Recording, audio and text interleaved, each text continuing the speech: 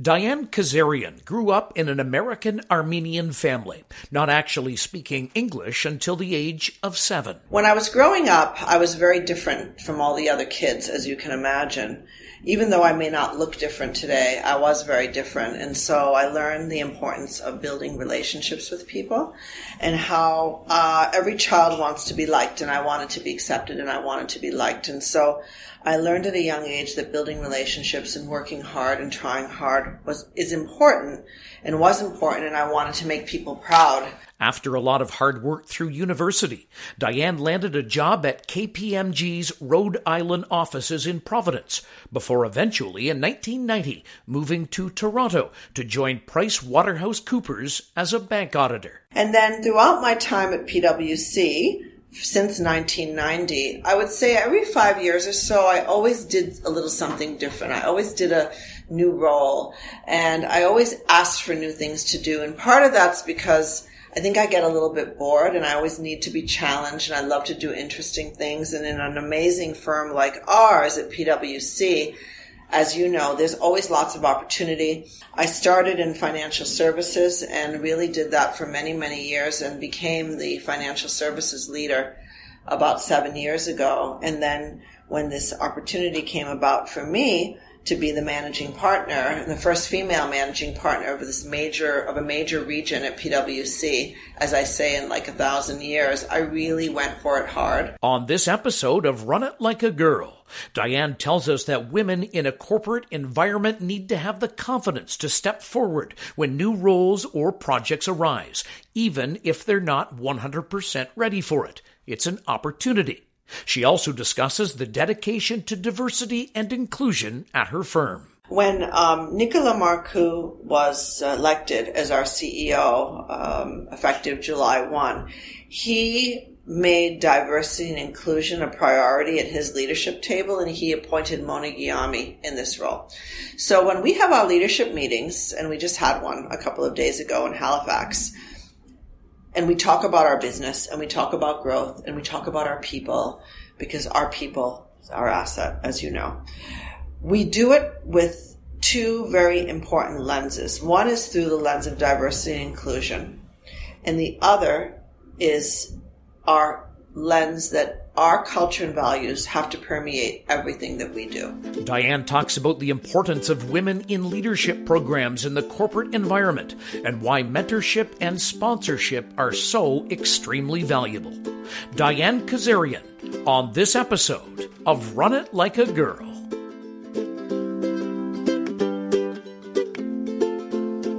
So today I'm especially excited because I'm in downtown Toronto at PwC Canada, which is where I work, and I'm sitting with Diane Kazarian, who is our GTA managing partner. Diane, thank you for agreeing to be on my podcast. Great to be here with you today, Bonnie. I'm really excited about our conversation today. I am too, because it just seems like, even getting a glimpse in what your day must be like and the different kind of things that you do, it's just, it's all very exciting, and I think that our audience is going to find some real inspiration from chatting with you. Great. So let's just start. You've been with PwC for quite a while. I'd love to hear kind of a little bit about your career journey, where you started, and how you came up through the firm to be in the leadership position you are today. Right. So my journey is a pretty long one and an interesting one. It took lots of twists and turns, and no journey to me is sort of a straight line to success. And to me, success is never something that you just achieve and you're done. For me, it's always about doing new things and learning new things, having new roles, and so on. So I grew up in the U.S., so I'm both an American citizen and a Canadian citizen. I grew up in an Armenian family, and my mom and dad spoke Armenian with me, and I'm an Armenian woman, and I really couldn't speak English until I was around 7 years old. And so my mom came from Lebanon to study music at Boston Conservatory. My dad was first generation born Armenian of parents from Turkey. And when I was growing up, I was very different from all the other kids, as you can imagine. Even though I may not look different today, I was very different. And so I learned the importance of building relationships with people and how every child wants to be liked, and I wanted to be accepted and I wanted to be liked. And so I learned at a young age that building relationships and working hard and trying hard is important, and was important, and I wanted to make people proud, and I wanted to be successful in the things that I did. So I worked really hard, went to university there, got my first job at KPMG, really did a lot of my training there in Rhode Island, and then came to Canada in 1990, joined PW as an auditor, as a bank auditor. And I spent a lot of time in auditing and banking. I became a partner in 1995. I had a ton of support here at PwC from our partners, from our managers, from our directors over those years, and from our clients. And then throughout my time at PwC, since 1990, I would say every 5 years or so, I always did a little something different. I always did a new role, and I always asked for new things to do. And part of that's because I think I get a little bit bored, and I always need to be challenged, and I love to do interesting things. And in an amazing firm like ours at PwC, as you know, there's always lots of opportunity. It's big. We have lots of different businesses, lots of different clients. And so I started in financial services and really did that for many, many years and became the financial services leader about 7 years ago. And then when this opportunity came about for me to be the managing partner, the first female managing partner of a major region at PwC, as I say, in like 1,000 years, I really went for it hard. And I tried my best, to make my work speak for itself, but also to use my relationships to hopefully convince people that I was the best person to take on this role. So it's been a really interesting path for me. In that path, there were lots of bad things that happened too. It wasn't all about success. There was a period of time we lost all the bank audits, and I was in the middle of that whole storm. That was like crushing for me, but I learned from it, and I learned that, you need to take adversity and you need to turn it into a positive because other doors open.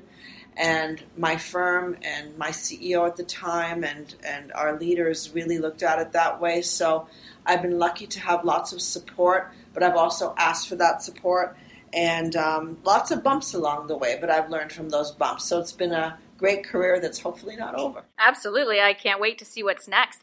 And, I'd like to pick up on a couple things I heard you say there. And one is that, yes, absolutely, you worked hard and you dug in, but you also asked for opportunity and found opportunities. And I think a lot of times you hear with women is they think that if they just put their head down and do the best they can, that it'll eventually be recognized. And I'd love your thoughts on helping, like what you would say to other women who, need to find those opportunities, or how did you go about that? It sounds to me like relationships is key for you. Yes, I mean, relationships is key for me, and having some confidence in yourself to put your hand up when you know that there is roles or new projects and things that are happening in your organizations. Women, you're right, do tend to think that their work will only speak for itself. And also the other thing that women often do is that they feel they need to be like 95% ready for a role to take it on. Whereas men, and I don't want to generalize, but not to be disparaging, but on the most part, men will put their hand up because of their ambition. And if they are 60% ready for a role, it's a proven fact. And so this particular point is one that I urge women to think about. We discuss it in our Women in Leadership program with our women, and it's extremely important. And to do so, you need to have some confidence in yourself and your abilities, and you need to think about the fact of, these are the things that I'm really good at. These are the things I know how to do. So I have some great competencies, but maybe I'm not yet there in terms of doing this brand new role, but I've got the skills to be able to tackle it. And you've got to look at it in that way. It's one of the number one things that women must do more of. Absolutely. And put their hand up and ask for jobs, ask for new roles, ask for projects. It's super important. So I think that's a good segue to what I'd like to talk about. So when you were coming up through your career and the people that you looked up to are the people that were in the leadership positions, there wasn't as many women in leadership positions as there are now. I was wondering what kind of impact that might have had on your career, or how you navigated that to find your support system and who you kind of looked up to as you were advancing. Yeah, it's a great question. And there were not a lot of senior women before me. There were some. So they had actually paved the path. There were some female partners for sure. One of them was my coach, and she's passed since, Brenda Vince, and she had a huge impact on me. And so I had some very good role models. But the clients and the projects I was working on were mostly with some very senior males, and they were great supporters of mine. Many of those partners have now since retired. So they were great supporters. So I had both men and women in my life to be able to support me. I would say more men. But what we're trying to do today is we're trying to take all these lessons learned and the experiences that we've had. And remember that for women, this is one of the things I talk about in our women in leadership conversations, is that we have 50, 60, 70 years of data points, whereas men have like 1,000 years. And so we're trying to take all of these learnings, all of these tips, all of these sort of strategies and really putting them into place. So we still absolutely need men at the table to be helping women, because men are still, for the most part, in those positions of power. So in organizations, including in PwC. We have many, many more female leaders now, many more female partners, but when we are working with our women at PwC, we have to have men at that conversation. We absolutely do. I just did some speaking about this during our Women's International Week with my CEO, Nicolas Marcoux, and he is an absolute champion for women. He is an absolute champion for diversity. He is at the table talking about these issues and talking about these strategies that work, and we need more men like him at the table across all of our businesses and industries in Canada and in the marketplace. Absolutely. So that's kind of in PwC globally, I know, is a partner with He for She, which I think is just about that, saying that you can't get this way without everybody at the table. 50% of the table is not going to do it, or 50% of the gender population. We need everyone to have to be part of that and champion that. So you've talked about it a little bit, the PwC Women in Leadership Program. I have to say, it was actually a catalyst for why I wanted to do this podcast. I could rave forever about that program, but I'd love to know from your perspective. So I've got a good sense, but why is that program and programs like that so important in 2019? They're still important in 2019. Maybe someday they won't need to be. But the Women in Leadership Program, I like to look at it more than a program because it is it's a whole number of in-person sessions with our high-performing women who do work together and hear speakers out in the marketplace who have experiences, but then they connect and have their own network. And in this network, over this period of time, it's around 6-7 months period of time, that they can actually use each other, help each other, and they have mentors and so on. And the things that are taught in that program, what's really important is it brings to life and it brings to the surface really important strategies. One of them we just talked about. It's about putting your hand up for opportunities and don't wait until you think that you're absolutely qualified. You're going to be way too late for the table. The really, really other important one is the difference between who your business coach is and who a mentor or a sponsor is. So sponsorship is something that we've been talking about a lot. And the Women in Leadership Program, one of the most important things is the whole issue of sponsorship. And what sponsorship is that you need to have someone in your corner or a couple of people in your corner who are actually advocating for you when you perhaps don't even know it, in meetings, when decisions are being made.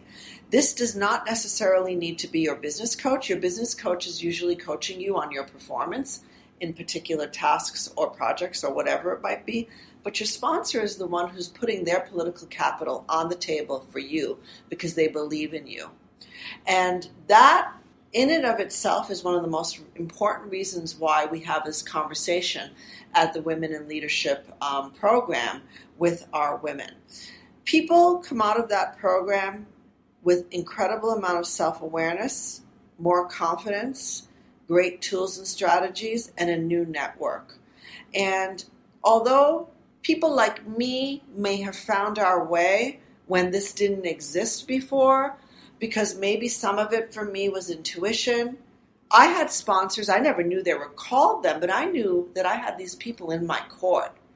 But I didn't really seek them out. It just sort of happened.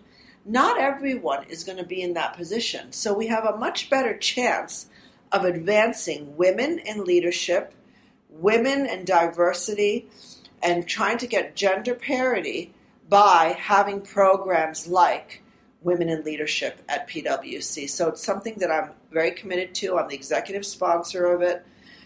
We have about 270 graduates now, and we can track them to see how they've done.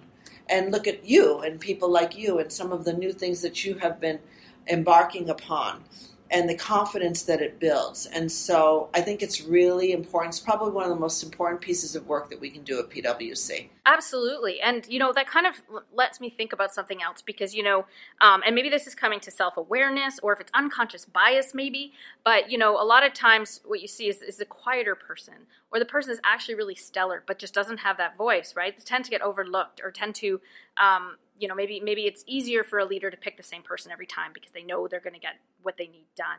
How do you think we can encourage leaders to really kind of think about maybe some of those unconscious biases about who they're picking for the projects or who they're looking at to ensure that, all different kinds of personalities and gender and cultural differences are reflected? It's a great question and something that is top of mind for us at PwC at the leadership table.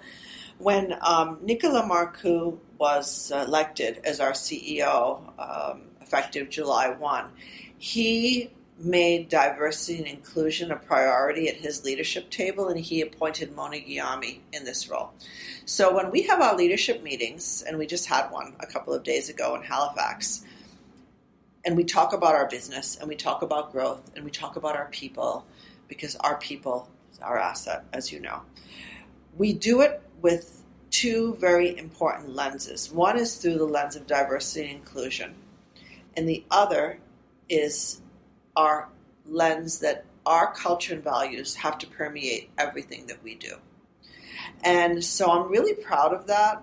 And often we have conversations, just like the question that you asked, about ensuring that we are not, as leaders, encouraging behaviors or even doing it ourselves and putting people in roles like for our own successors or for major projects or for major proposals or to be like the lead on an engagement, client engagement, etc. And so we're often asking ourselves those questions. We have some real life examples where people have stopped themselves that perhaps that was sort of the natural inclination, because naturally one does perhaps go to, what you're more accustomed to. You have to stop yourself. You have to have a real conscious awareness around that. And we've all gone through this unconscious bias training. At our leadership meeting the other day, Mona played a really powerful video for us, and it was exactly on this issue. And every time we meet, we have what's called a diversity and inclusion segment, and she is conversing with us on this. And it's great. It's great. So the issue's not perfectly resolved yet, but it is a work in process, and I'm really comfortable that it's at the top of the agenda at PwC. So I guess for other organizations, just kind of like take a seat, take a pause before you pick the person to make sure that you're actually thinking about, are you picking them because it's easy and you've worked with them before and they're going to get it done for you and you don't have to worry about it, or just kind of like take that moment to really have that awareness. So, and we've talked about this a bit, so, but I'd love to know if you have anything else. So there's mentorship, sponsorship, and there's mentorship. What is mentorship? You kind of explained what sponsorship is, but how does one go about finding a mentor? Because, there's all these programs to help you with that, but a lot of times what I find is it's more the organic growth of mentorship. But what does mentorship mean to you, and how important is it to a person's career? So the mentor and the sponsor are different. As I said, the sponsor is this kind of person on the side who's like advocating for you. It could be a mentor. It could be your mentor as well. Not necessarily. But, mentors are really important. And mentors sometimes just organically emerge where, you have a working relationship with someone. And I actually had this come about yesterday with someone that I work with. And he said to me, I really love the way that you behave in meetings and you're inspiring and so on. And he said, I really look up to you. And I'm not saying this to be bragging or anything like that. I was actually surprised because I didn't know that I had that impact on him. And so then we began to talk about some of his own career aspirations. And I said to him, I said, I'm not your coach. I'm not your business coach. Probably not a sponsor yet. But I said, I can help you with tackling how to write an email, for example, to be requesting a meeting with someone very senior in the firm because you want to have a conversation around, your career and what you can bring to the table. So I'm beginning to build a mentorship relationship with this person because I care, because he and I have connected, and I believe in him. And so it's important to have mentors in your career. You can have, and you usually have, more than one mentors. These are people that you look up to, someone you look up to whose behaviors you want to kind of emulate a bit, things that you learn from them that you want to pass on to the people that you have impact on. And so having a mentor or mentors is really important, but what's more important is being a mentor to people. It's to be a mentor. So giving that back, taking the experiences and the challenges and the successes that you've had and helping someone else navigate that through their own career. Absolutely. And for me, I mentor a lot of people. I mentor men. I mentor women. They're not all necessarily in the business that I'm in. They could be in all different areas in the firm. And I love that because our firm is great because of all the different people that we have, both in our practice staff and in all the parts of our marketing and communications and sales and so on. And so, it's really important to me, and it's something I take very seriously. And we're actually at our final question now. And this question we keep consistent across all of our guests because we see themes in the answers, but everyone has a unique perspective. If you were to go across the street to have lunch and the person sitting across the table from you was actually you at 20 years old, what would that conversation look like and what kind of advice would you be giving? I've been asked this question before, and it's a really hard question because I have a 26-year-old and I have a 13-year-old, a 26-year-old daughter, Audrey, 13-year-old Jack, and they're both very different children. And when I ever asked this question, I wondered to myself, am I actually giving her this advice? And she's a woman and she's 26.